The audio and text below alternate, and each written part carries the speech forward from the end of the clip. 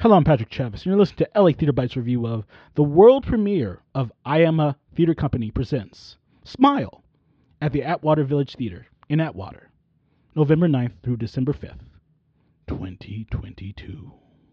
Smile is set sometime in the 90s and centers around Raquel, played by Isabella Feliciana, a Hispanic high school student from a poor background that moves to a wealthier, more affluent school in Philadelphia. A somewhat violent incident puts Raquel in Helen, played by Andrea Kazuka, the guidance counselor's office, and an unexpected relationship forms between the two women. The story. This play has issues deciding whether it's a drama or a comedy. It needs to balance them better.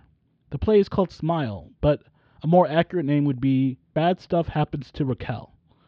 Multiple storylines are going on in this play, but the only fascinating storyline is Raquel's. And the storylines of Helen and Matt feel so distant. It's a lot of telling and not showing, and the payoff for the long monologues could be better.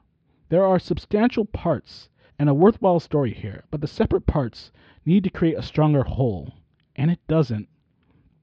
It's scattered and trying to cover a lot, and not succeeding too much with anything. The set has a black and white checker tile floor. Left of the stage is a work desk. The background is a wooden staircase with toys lined up on the steps.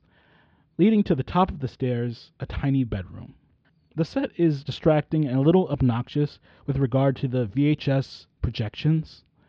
The entire show you just feel bombarded with them letting you know, by the way, this is the 90s. Remember the 90s when Criss Cross put on Jump?